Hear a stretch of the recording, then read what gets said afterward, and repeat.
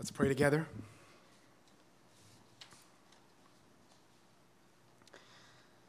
Our Lord, we need to hear from you this morning. We do. We need to hear from you this morning. Your word is what we need this morning. We need to be filled by your word. We need to be provided for by your word. Your word is able to make us wise for salvation. Your word is able to encourage our hearts. It's able to lead us to action. It's able to give us hope in this broken world. And so we really do pray and we ask that you would do all of that and so much more, even more than we are able to ask. You would answer even better than we are able to pray. And Lord, even as we sit in these seats, you know our lives individually. You know how we walk into this room this morning. You know our cares and our worries and our anxieties. So we pray and we ask, Lord, would you use your word powerfully to be able to challenge us and transform us better than any preacher can prepare. Your word is able, so we trust in it. It's in Jesus' name that we pray. Amen. You know, it almost feels like every time I get a chance to come to the pulpit, it's like there's another example of tragedy in this world. I'm sure just like many of you, I woke up on Monday morning hearing the news about the massacre in Las Vegas, and it was devastating to hear all the details. As I was hearing them unfold, I just felt like this is crazy. I can't believe this is happening.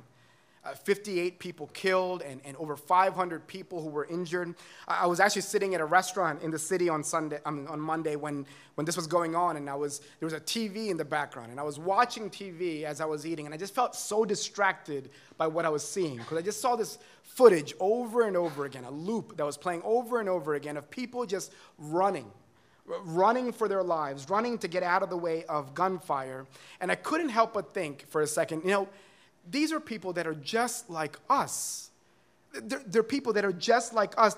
That could have been any one of us. I mean, these people were doing very normal things on a Sunday night, right? They were at a concert. They were listening to music. They're doing things that we do all the time. They were with friends and family and loved ones. It was probably exciting for them because they were getting a chance to see their favorite artist. It was supposed to be the highlight of their weekend, right? The thing that they were waiting for, coming to see together. And instead, it was unforgettable for all the wrong reasons. And this week, as I began to hear about their stories and learn more about who these people were, my heart began to sink. I mean, these were sons and daughters that we were talking about. These are fathers and mothers. They were police officers and nurses. They were coaches and fishermen. And today, instead of getting ready for football like we are or getting ready for lunch in just a few moments, these families will be planning funerals and trying to understand what in the world just happened. What was that last week all about? What exactly is going on? The whole thing is just so heartbreaking. But do you know what's horrible? If we were to be honest, as devastating as all of this stuff it is, and it really is devastating, there's a sense in which Las Vegas is just sort of the news story for the hour.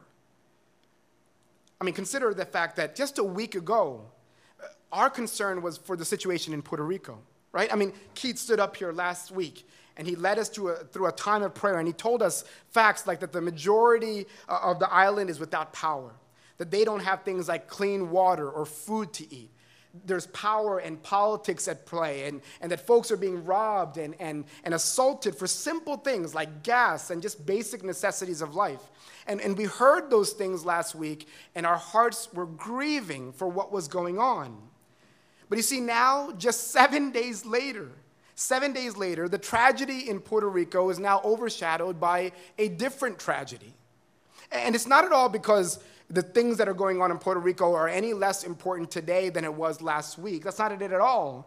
No, instead, it's because you and I realize that this is what life is like. This is what life is like. You see, there's no shortage of suffering and oppression in this world. This week, it is one thing, and next week, it may be something else. And you see, it's not like this is some sort of new revelation to us. We're not figuring this out for the first time. We've experienced things like this before to know that it's true. No, instead, the world that we look out at is exactly the same world that Solomon looked out at as well. For the last month, we've been studying together this book called Ecclesiastes. And in it, the preacher, or this man named Solomon, is making observations about how the world works. And he makes observations about everything from people to pleasure, right? From work to wisdom. Or he'll talk about time to treasures. And so chapter by chapter, he's considering a different aspect of what he calls life under the sun. He's looking at different aspects and trying to figure out life under the sun. And do you know what he says? He says, you know what? This is what I've realized. He's saying, there's nothing new under the sun. There's nothing new under the sun. What has been done will actually be happening again. You see, the world that we look at is exactly the same world that Solomon looked out into as well. You see, thousands of years ago, when Solomon looked out his window, he saw a world that was just like ours, filled with suffering and oppression.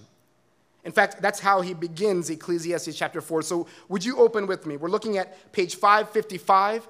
If you don't have a Bible, you can grab one from the seats in front of you. If you don't own a Bible, we would say we would love for you to have that Bible. In it, it's found the words of life. So we would love for you to keep it, take it home with you. But turn with me to page 555, and let's take a look at what Solomon says. We're looking at first at verse 1. This is what he says. He says, again, I saw all the oppressions that are done under the sun. And behold, the tears of the oppressed, and they had no one to comfort them. On the side of their oppressors, there was power, and there was no one to comfort them. What is Solomon saying here? Well, he's essentially saying what we have said, right? That there is no shortage of suffering and oppression in this world. This world, as he observes it, is filled with all kinds of hardship and pain. Every week, every day, there's something new for us to grieve over. Every day, there are powerful people who are exploiting and preying upon the weak.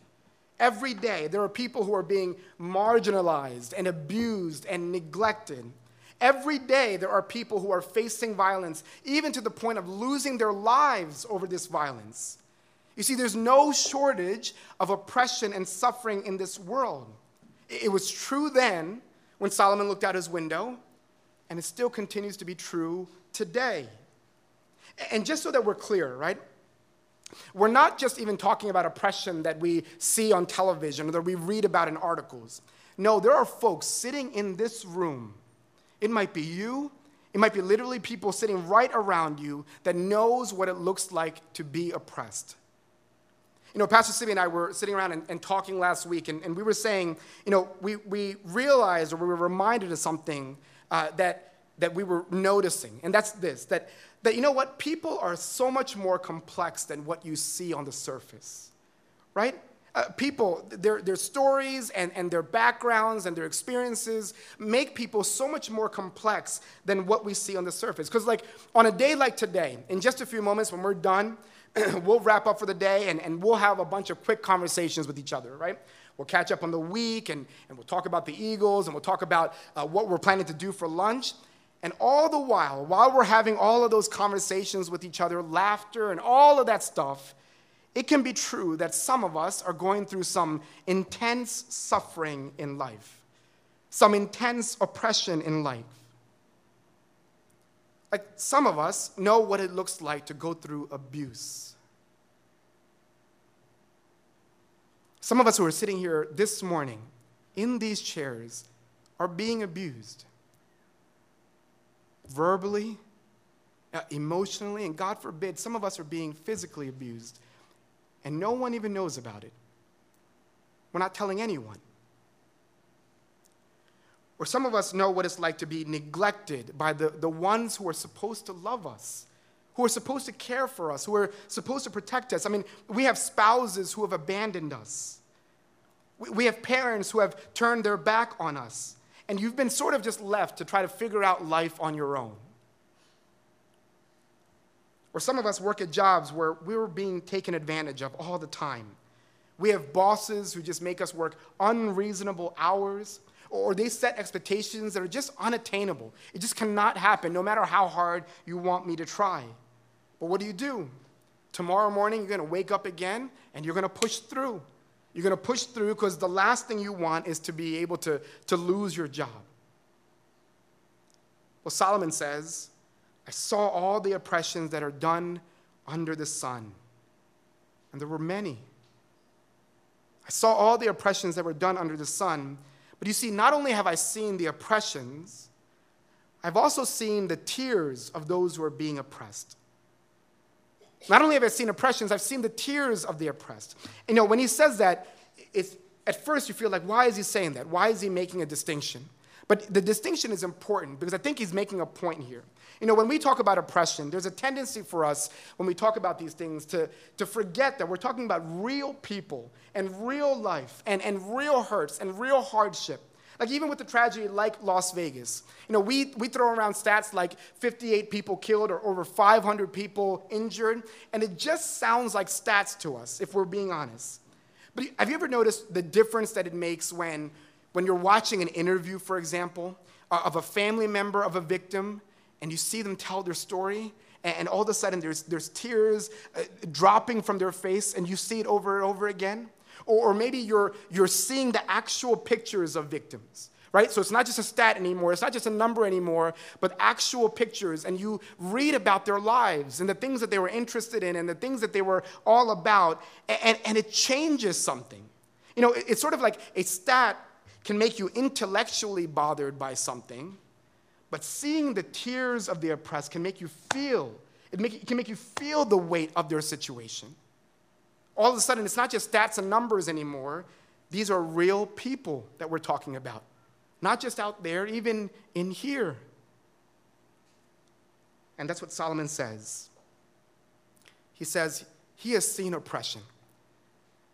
He has seen oppression, but what's more, he has seen the tears of the oppressed. And here's what's overwhelming for him about it.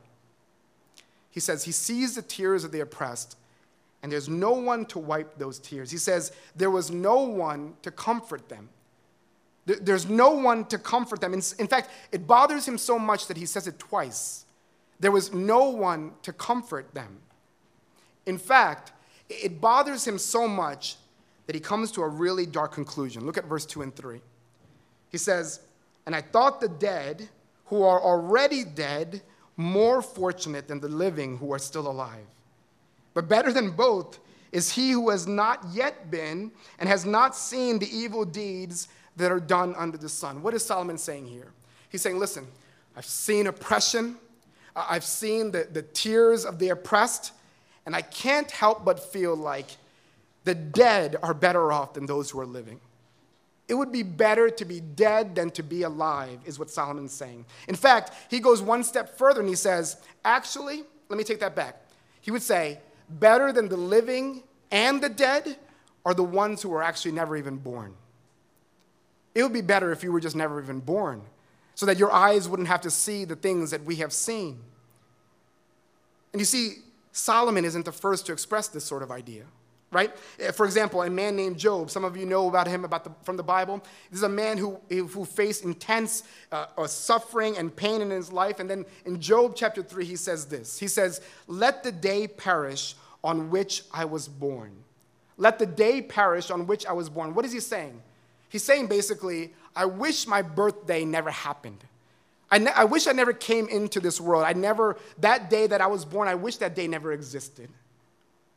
But it's not just Job. For example, we see a prophet in the Bible named Jeremiah who experienced so much sorrow and so much pain in his life that he says this in Jeremiah 20. He says, why did I even come out of my mother's womb to see toil and sorrow and to live my life in shame? What's Jeremiah saying? He's saying it would be better if I was just never born than to have to go through this. You see, the evil and suffering that surrounded these men was so real, it was so intense, that they wished that they were never even born. It's sort of like, if you could translate this idea into an equation, it would be this, right? It would be that 0 is greater than 1. that 0 is greater than 1, that oppression and suffering is so hard in this world that death is better than life, is what he's saying. Now, if you've been going through this series in Ecclesiastes with us, especially if you were here last week with us, you would probably say, listen, you say, Solomon, bud, you got to relax, right?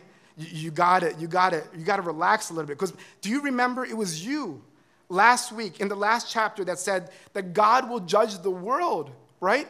You said God will judge the world, that God seeks out what's been driven away and he brings back so that no act of oppression or no injustice that's ever been done will go unjudged. In fact, he will reach back into the past, bring it so that he can judge it again. That injustice and oppression, it will be taken care of. You said that, right, Solomon, last week, right? So you just need to be patient.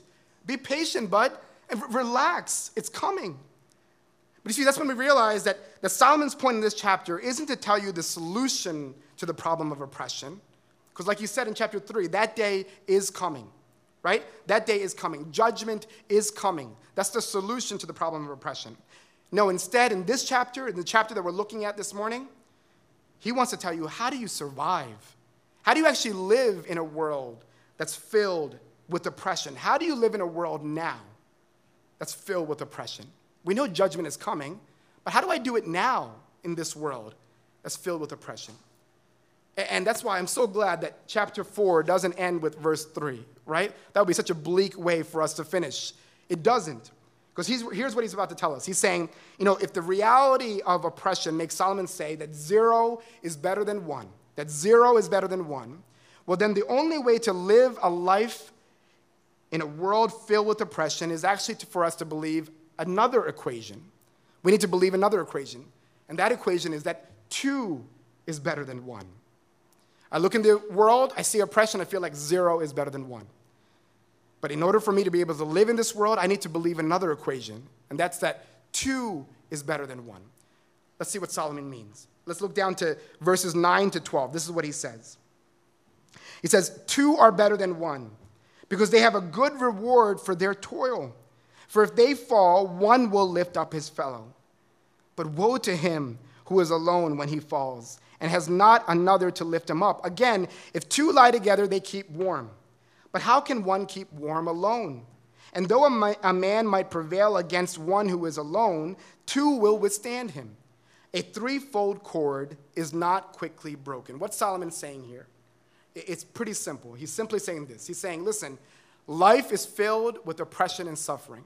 Life is filled with oppression and suffering, so don't go through life alone, right? Life is filled with oppression and suffering, so don't go through life alone.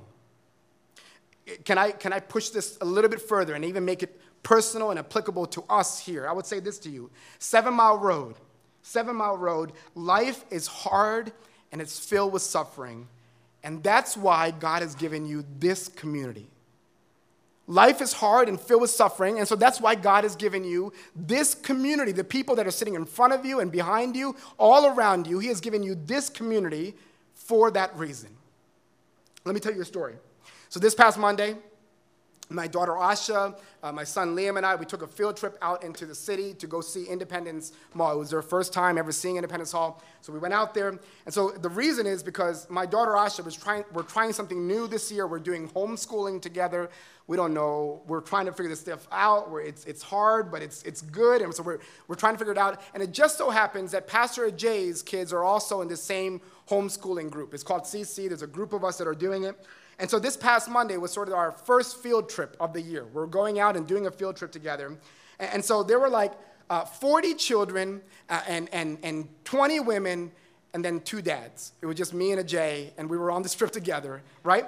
And you see, the reason is because our wives are much smarter than us, and so they came up with this evil plan to send us out into the city, and they didn't make any mention of the fact that there would be no other men there.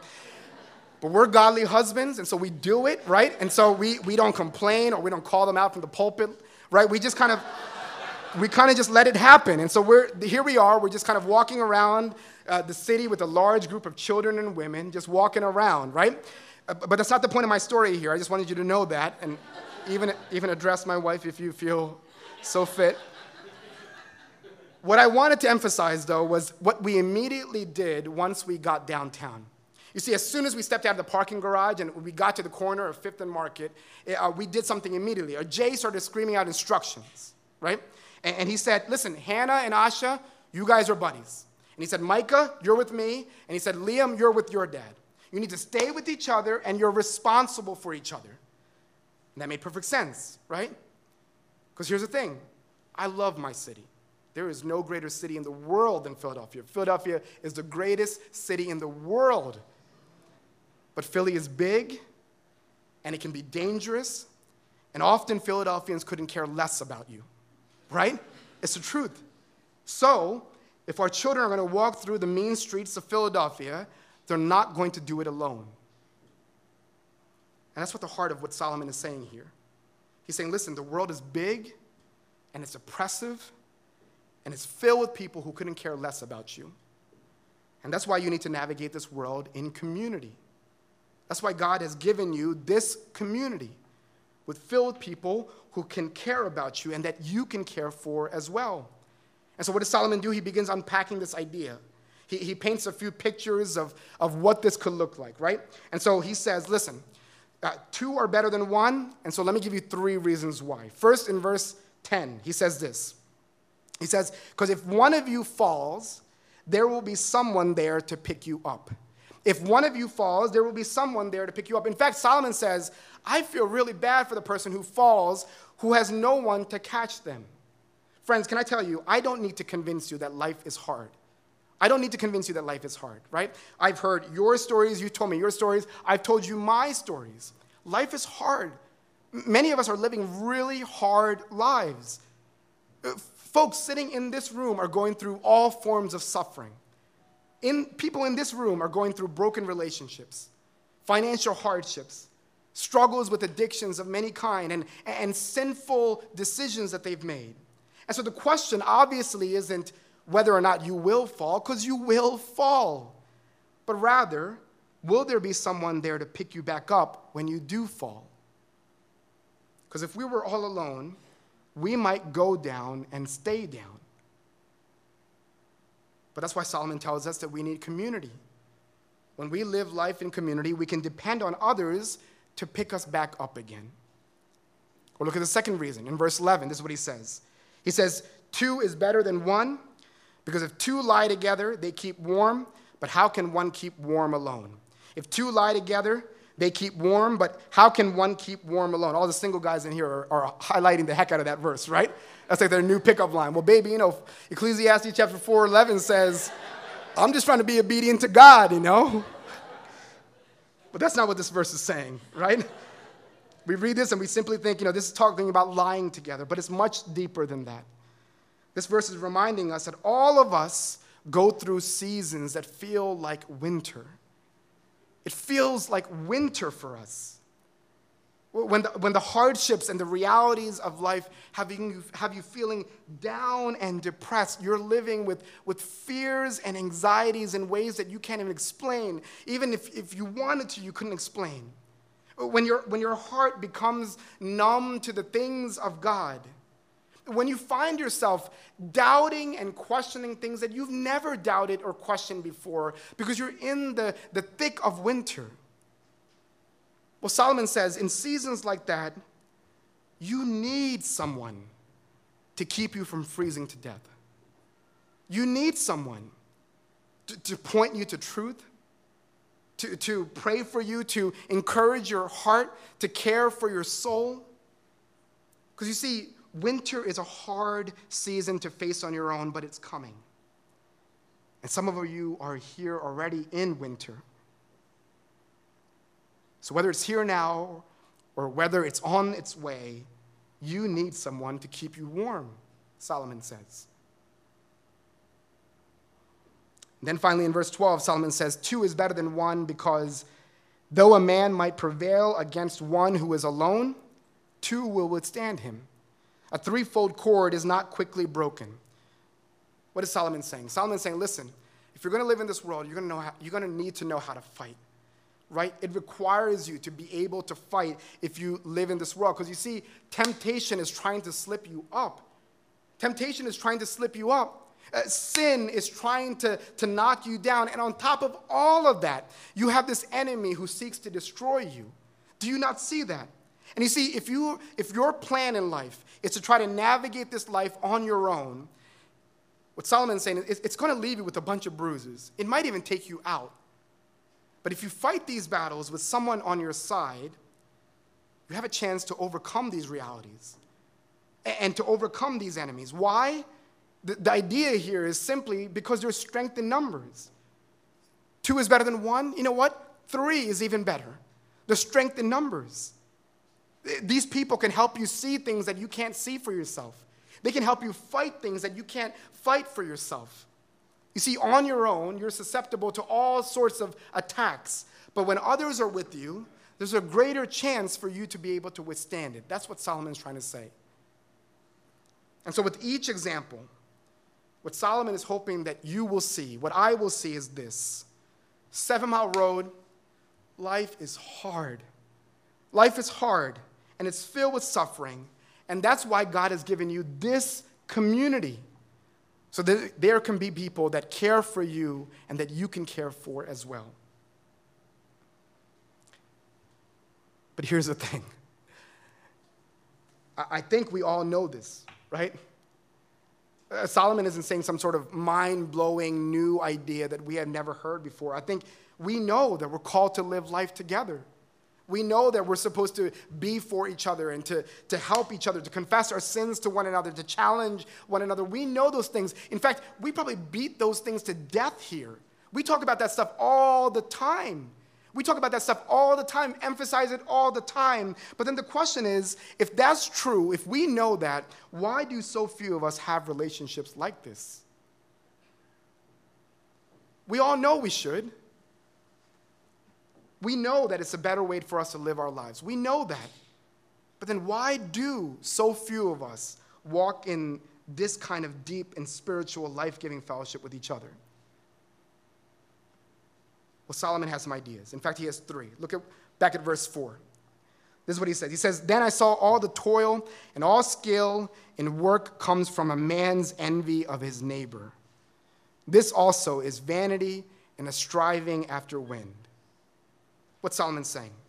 He's saying, listen, remember, life is hard. And that's why we need each other. We need each other so we can care for one another and love one another. But do you know what kills the possibility of such community, of that kind of community? He says jealousy does. In fact, Solomon would say, you know what? You guys are some of the most hardest working people that I know. You guys are some of the most hardest working people I know. You put all sorts of energy and skill into your work. You've gotten to the top of your field, some of you. You've climbed every ladder there is to climb. You pour yourself into everything that you do. But if you were to be honest, the reason for your hard work and labor is because you have one eye that's sort of continuously focused on the Joneses, right?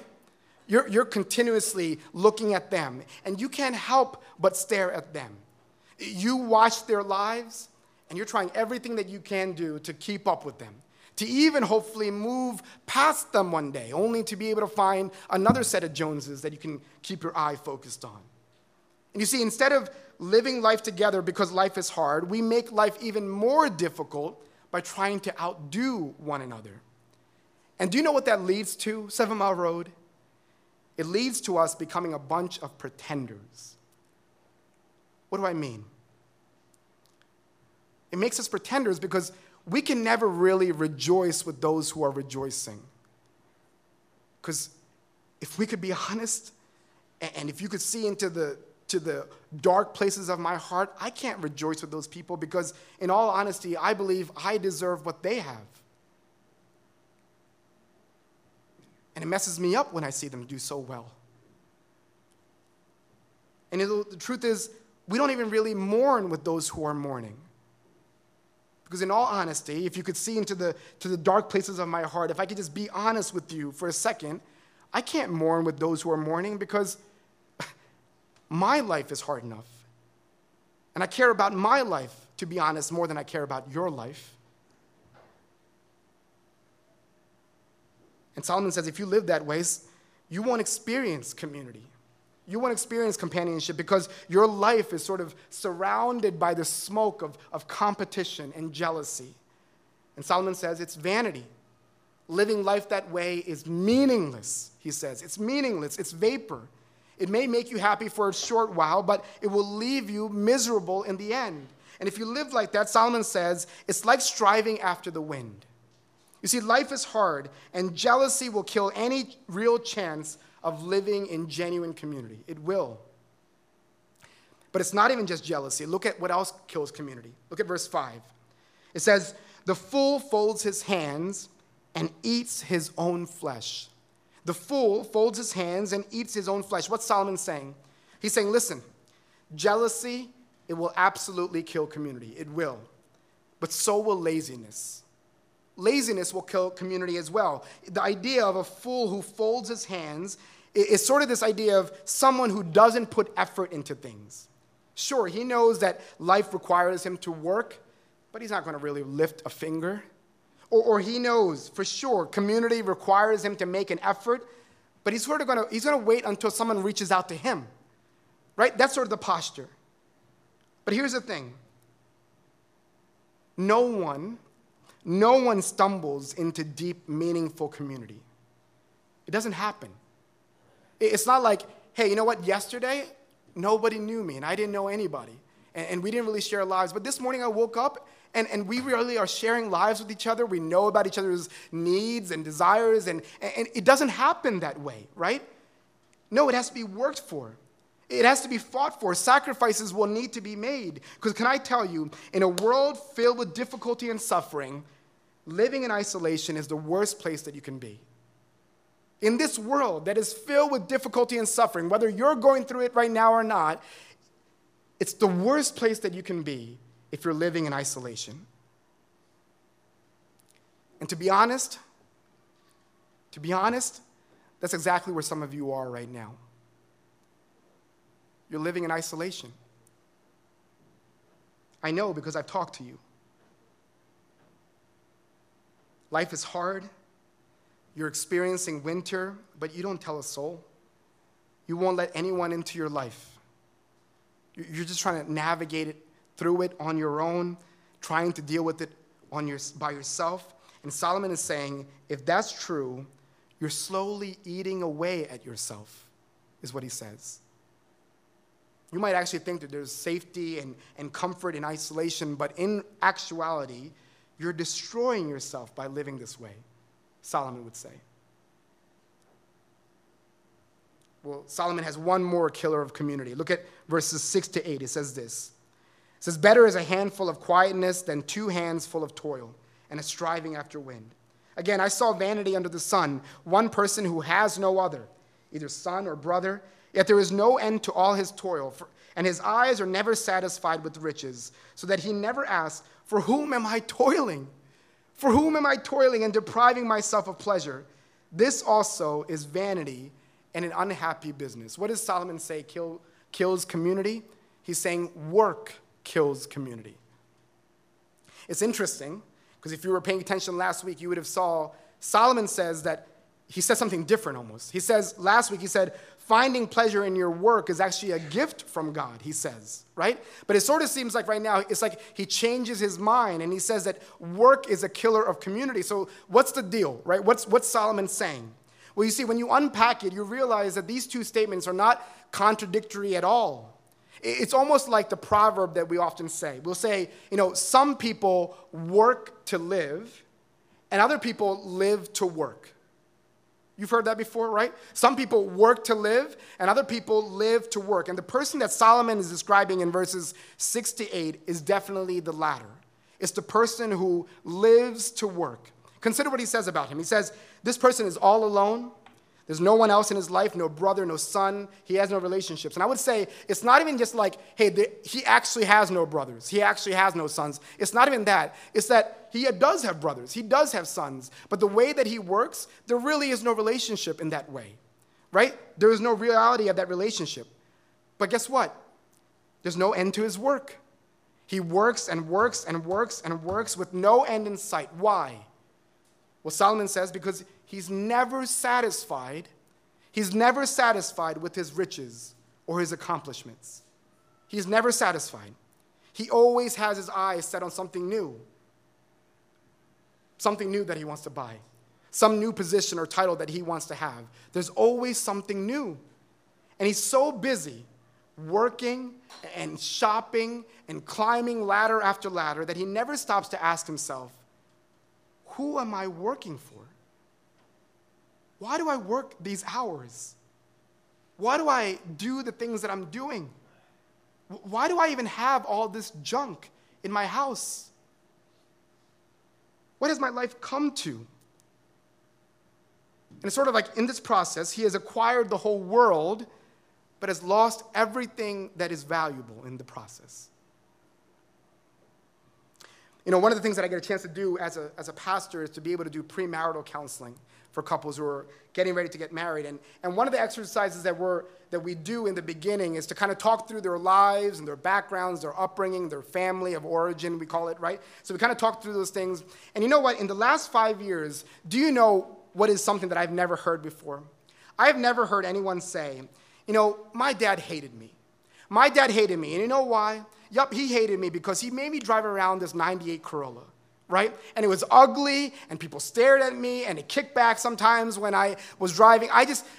When I get in that car, it was a reminder to me that he hated me, and the truth is I hated him. I've never heard anyone talk that way, and people have been honest. But you see, what I have heard, and what I have talked with women, I've heard this. I've talked with grown women who drive around $40,000 cars and have a really skewed understanding of their own value. I have seen that. In fact, I've seen that time and time again. You see, Dad was so busy working and buying and climbing that he forfeited genuine relationships, even relationships at home.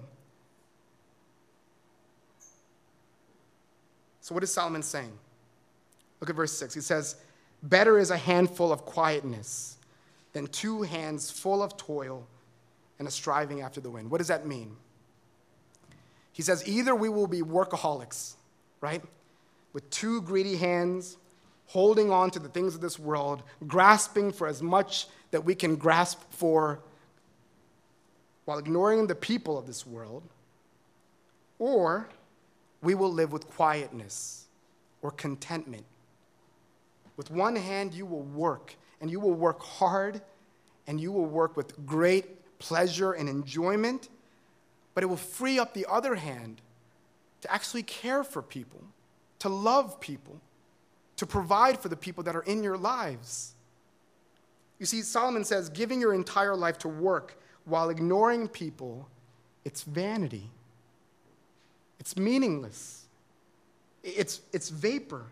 It's like chasing after the wind. It may make you happy for a short while, but it will leave you miserable in the end.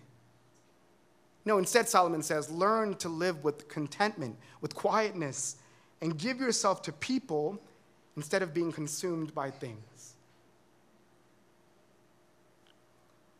7 Mile Road, this life is filled with oppression and suffering, so you can't go through life alone. You need community. You need this community, right? And there are a million things that are trying to get in your way for the chance to be in community. But Solomon needs you to remember that in this oppressive world, 2 is greater than 1. 2 is greater than 1. You weren't meant to go through this life alone. That's why God has given you this church. But do you want to hear one of the most beautiful ironies of this whole thing? You see, the only reason that you and I can live in genuine, life-giving community in a world filled with suffering is because Jesus willingly suffered and was oppressed and ultimately died, and he did it all alone. You see, yes, 2 is better than 1. 2 is better than 1. But Jesus was left all to himself, all by himself. He was rejected by Israel. He was deserted by his disciples. And then ultimately, in some inexplicable way, he was even abandoned by his Father too. But because he died and because he rose again, our community is greater than anything Solomon could have ever imagined. Because you see, Jesus' death and resurrection didn't just create community, it created a family. It created a family. Seven Mile Road, if you're here this morning and you have trusted in Christ, my prayer for us would be that God would give you eyes to see that this room is literally filled with your family. This room is literally filled with your family. God is our Father, and Jesus is our elder brother, and sitting around you or all around you, in front of you, behind you, around you, are your brothers and sisters. You see, Jesus died to be able to form these relationships. You see, Jesus died alone so that you wouldn't have to live alone in this hard world. Jesus gave us family so that we can care for one another, that we can pick each other up when we fall, that we can fight for one another when we're being attacked, so that when you and I face oppression and suffering in this world, there will surely be someone to comfort us. That Solomon wouldn't have to look at and say, there's no one to comfort them, but we can say, surely there is someone to comfort us, to wipe away these tears. You see, there will be a day. There will be a day when oppression and suffering comes to an end. And we say, thank God that there is a day coming. We would even say, come, Lord Jesus, come, come. There is a day. And we long for that day. But until that day, Jesus has given us each other. And so this morning, you can say to the preacher, you can say, preacher, this world is filled with oppression and suffering, and everything about it makes me feel like 0 is greater than 1. That death would be better than life. But thank God that Jesus died alone so that I don't have to live alone. Jesus died alone so I don't have to live alone. So I agree 2 is better than 1. And so I'm going to pour myself into this family that God has given me. And so if you say that, if you think that, if you believe that even this morning, I think the preacher will look at you and smile and say, amen. Amen. This is exactly what I was hoping that you would see. Let's pray.